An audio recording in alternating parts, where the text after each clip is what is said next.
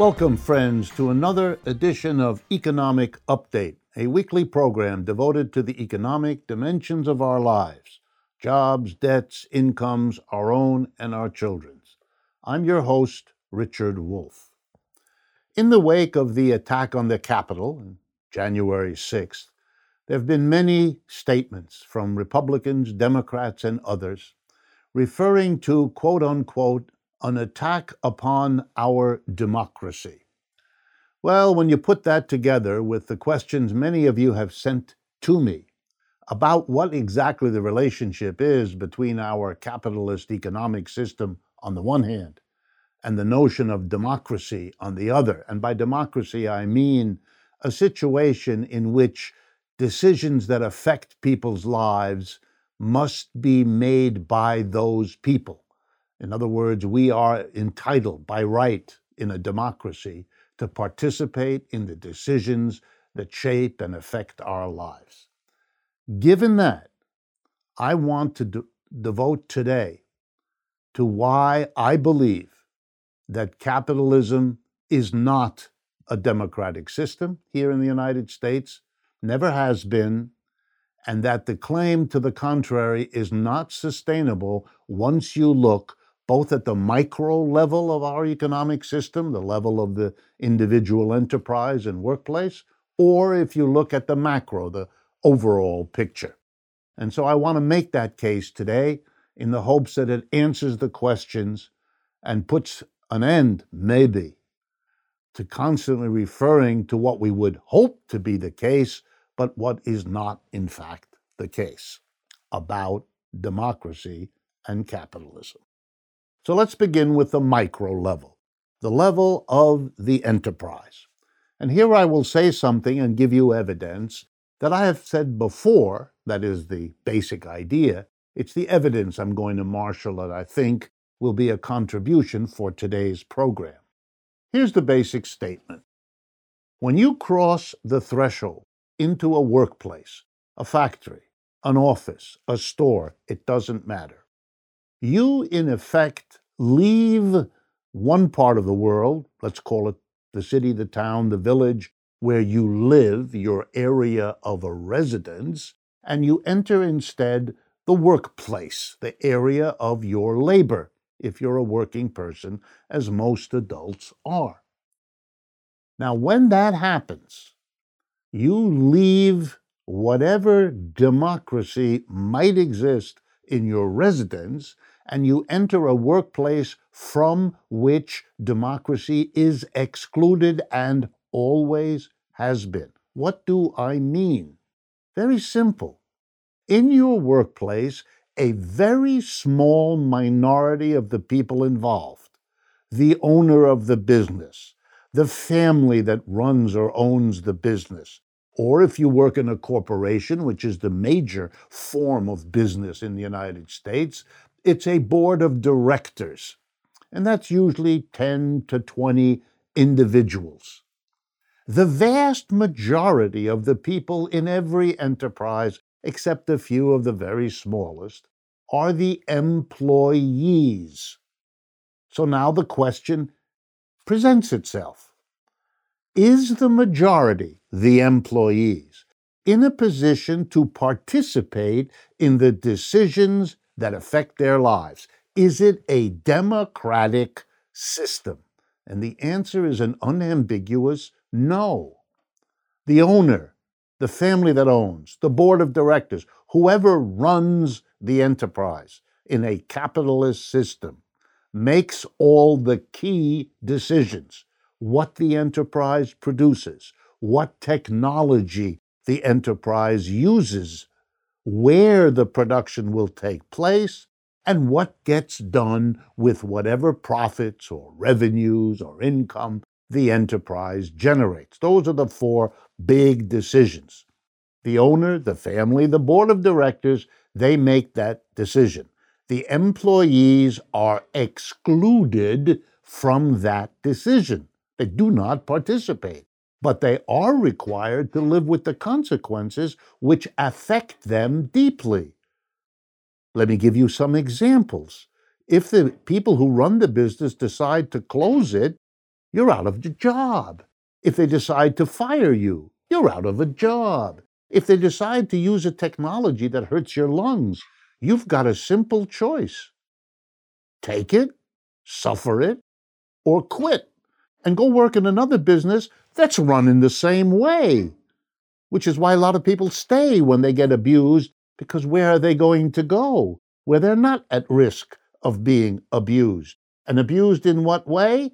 Abused by the lack of democracy in the workplace. So when capitalist societies, like the United States, for example, right now, refer to themselves as a democratic society, what must they mean?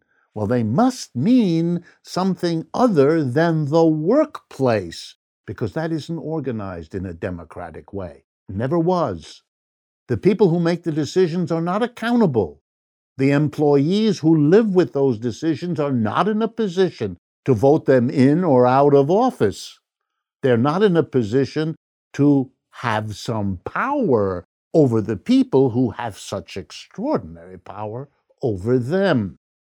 So whatever the word democracy means, it doesn't apply to the workplace in capitalism.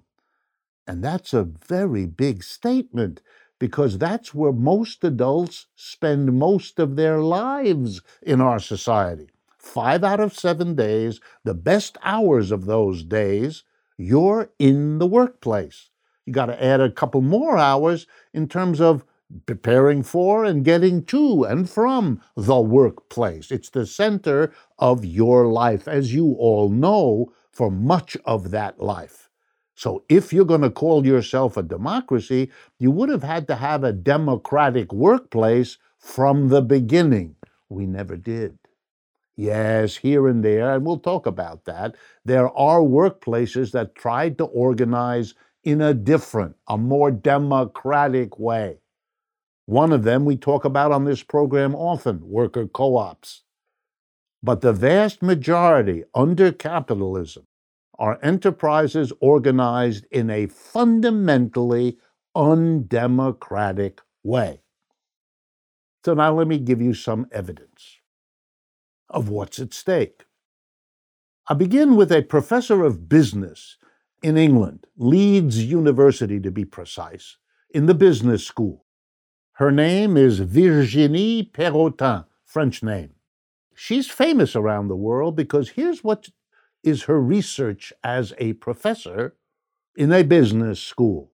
She systematically finds companies where there are examples of the company doing a certain kind of business, producing a certain kind of product, organized as a capitalist, hierarchical, undemocratic enterprise, and she compares that to another enterprise organized as a worker co-op, a democratic enterprise where everybody makes the decisions together about what to produce, how to produce, where to produce, and what to do with the profits. So we have a comparison, and a professor who's done it systematically in a number of countries over a period of time.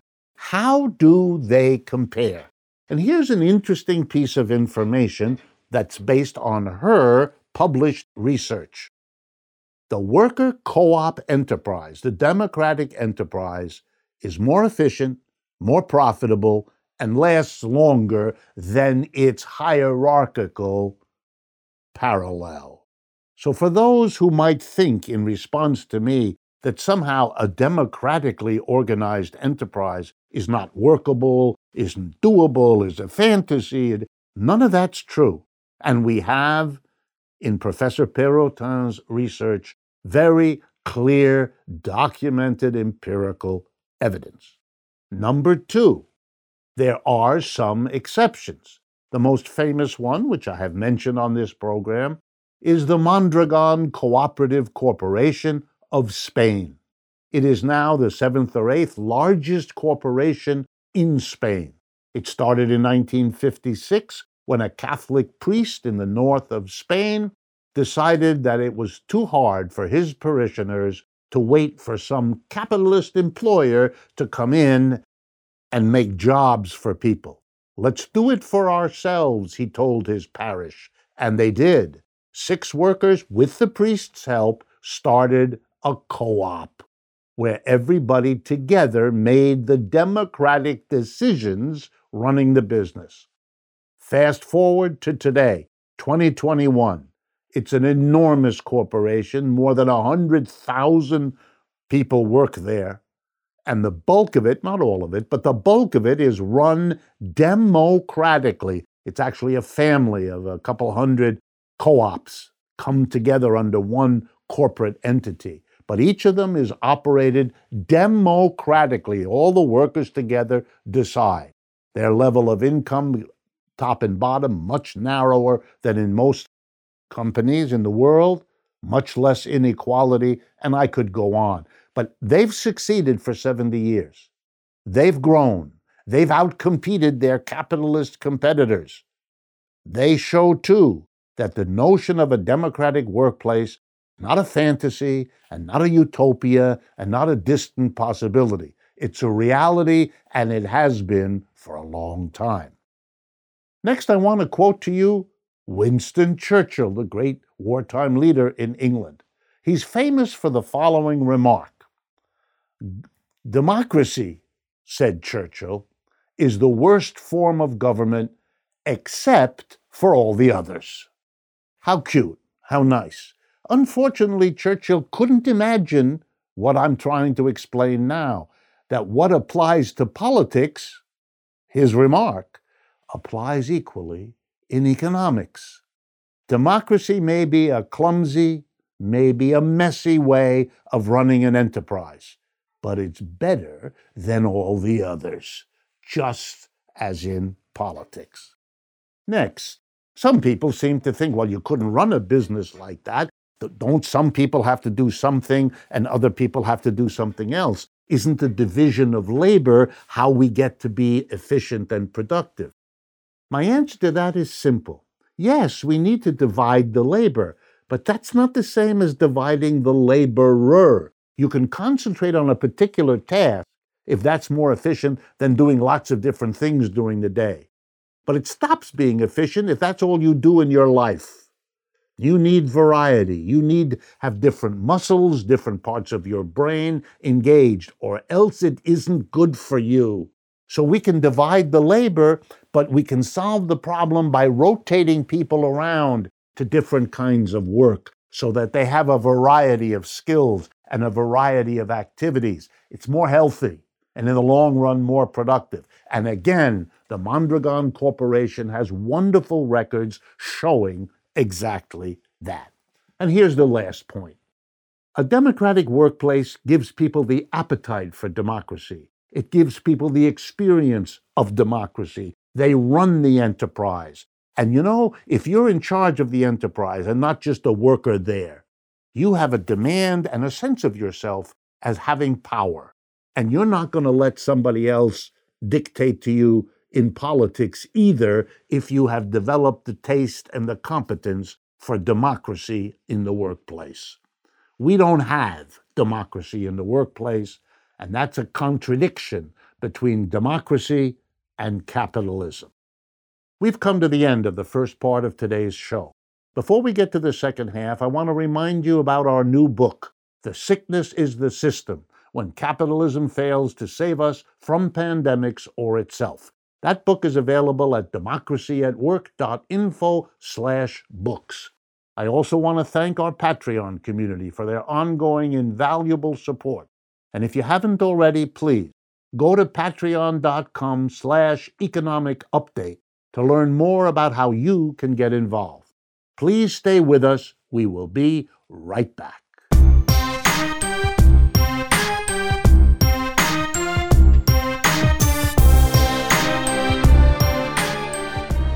Welcome back, friends, to the second half of today's economic update, devoted to the relationship, a contradictory one, between capitalism on the one hand as an economic system and democracy, understood as an arrangement among a group of people in which the decisions that affect people require their participation in making those decisions if the system, if the community is to deserve the name democratic. In the first half of the show, we talked about the micro level, the individual enterprise, and why it is organized in capitalism in a way that is clearly and fundamentally undemocratic. I want to shift the focus now to the macro level, to the economy as a whole. And so let me show you why there's a contradiction between capitalism and democracy there as well. So let's begin. We know from decades, centuries of observing capitalism, culminating in a wonderful book published in 2014 that some of you may remember by Thomas Piketty, a very famous French scientist, economist who works with his counterpart at the University of California at Berkeley, Saez. It's called Piketty and Saez. They're known around the world as the leading authorities on the distribution of wealth and income in capitalist systems. They maintain a website freely available to you, Piketty and Saez, and you can go there and get the documentation and the statistics if you are interested. Here's what the research of the book Capital in the 21st Century by Mr. Piketty, what it found. That in every case around the world, now, 20 years ago, 50 years ago, 100 years ago, capitalism as a system produces a widening inequality of income and wealth. Periodically, when it goes somehow too far, in quotations, people react and stop it and even reverse it sometimes. But then after 10 years or so, typically, it resumes. The basic underlying tendency for capitalism is to produce inequality and keep doing so. Nothing illustrates that better than the last 70 years in this country, more precisely the period since 1970, when inequality, which had been reversed by the Great Depression and in the immediate aftermath, once again the underlying tendency resumed, inequality continued, and literally since 1980 for sure, the line has been a straight line to greater inequality, reaching a situation now where we really have levels of inequality that remind folks of ancient Egypt and the pharaohs on the one hand and the mass of the slaves on the other.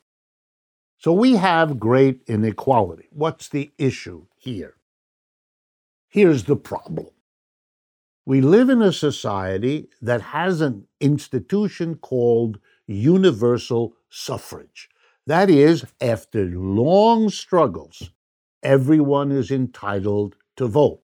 You know, at the early days of the United States, only people with wealth, considerable wealth, were entitled to vote. Women could not vote, poor people could not vote, Black and African American people couldn't vote, etc. It took long struggles to get all of that stopped and finally get to the point where everyone who's an adult nearly is allowed to vote, at least in theory. So here's then the simple problem. If you have universal suffrage, as for example, we more or less do in the United States, we do exclude felons in certain parts of the country and so on, and there are debates about that. But in general, we allow nearly everyone to vote. When that's the case, here's the problem for capitalism. The employer class is a small, indeed a tiny minority. The vast majority of us are employees.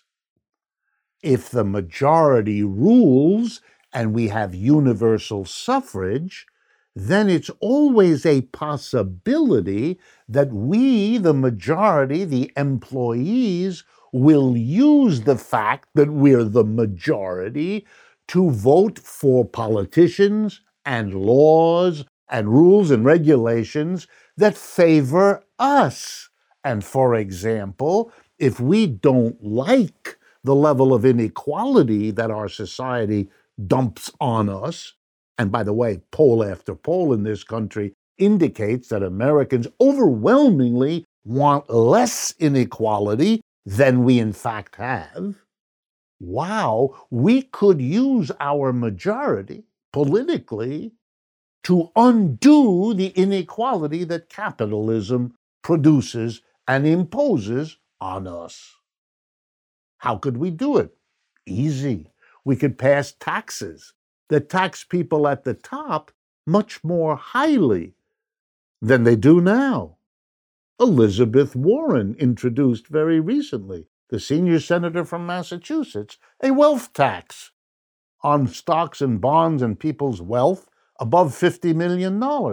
It's only 2 or 3%, very small, but it's a start in that area, isn't it? And of course, as every rich person knows, it may start at 2 or 3%, but where might it go? So yes, in all capitalist systems, there's a problem. The minority becomes wealthier and wealthier over time. That's how capitalism works, and it always has.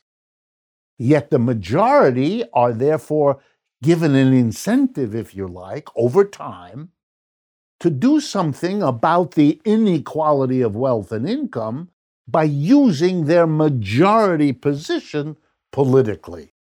You know who understands this best? The rich. They understand their vulnerability. They understand that's one of the reasons why they weren't so enthusiastic about universal suffrage over the years it had to be fought for. They know, and they're not passive. They figured out that the only way to be secure in their wealth, given universal suffrage and the risk that the mass of employees will use it to their advantage, the rich understood they have to prevent that. How are they going to do that? They have to use the one thing they have, money. They have to buy the political system. They have to make the political system depend on their money at least as much as it depends on the mass of people's votes. And that's what they've done. They've made the political parties dependent on donations, not on the mass of people mobilized. That's old politics. Money. You need to dominate the airwaves, the TV, the social media. You need an army of people to do all of that work, to monitor all that, to put out the tweets, to do, you know what it takes, because you all live in it just like I do. An army of people paid for by money from the rich.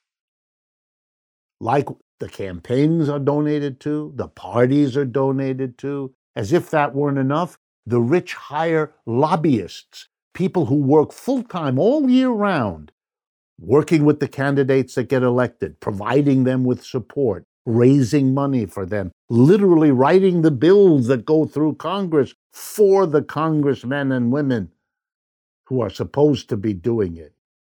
In every way possible, the rich corrupt the political system so it doesn't respond to the mass of people.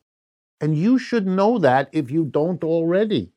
The polls indicate the mass of Americans want less inequality, but in fact it gets worse. The mass of the people are interested in a proper medical care system, overwhelming majorities, but we don't get one. We're the only country without a comprehensive national health insurance program. I could give you many, many more examples in which you watch the majority feeling one way, but the politicians don't do it. And the reason they don't is they don't have to, because the money they need for their political careers is more important to their survival than the votes. Or to say the same thing more precisely, they can use the money they get from their donors to manipulate the voters.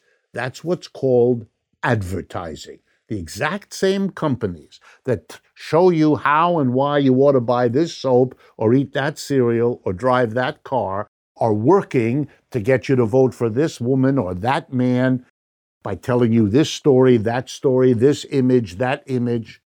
The rule of our politicians is this: do what you have to get the money. With the money, you can buy the advertising to get enough voters on your side. That's the only strategy that works. To go against the donors and appeal to the workers, the voters, that's the long shot. Only an occasional politician will dare to do that.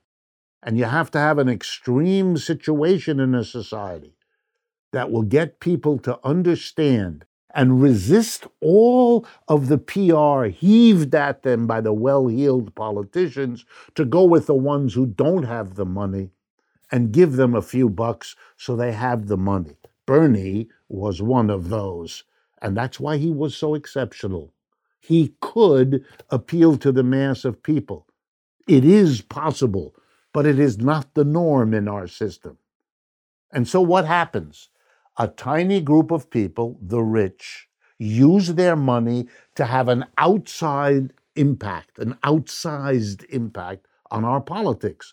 That's not democracy. Democracy has the idea, one person, one vote, that we all have an equal say on the decisions that affect us. We don't. You who go into a voting booth and move the lever and vote for someone, that's a very different level of influence compared to Rockefeller or Bezos. When they want to influence people, they use their money. Jeffrey Bezos purchased the Washington Post. That gives him an influence that you and I can't even dream about. That's not democracy. That's not equal influence, equal access, one person, one vote. That's all thrown aside. And so democracy is not the way we organize the big picture.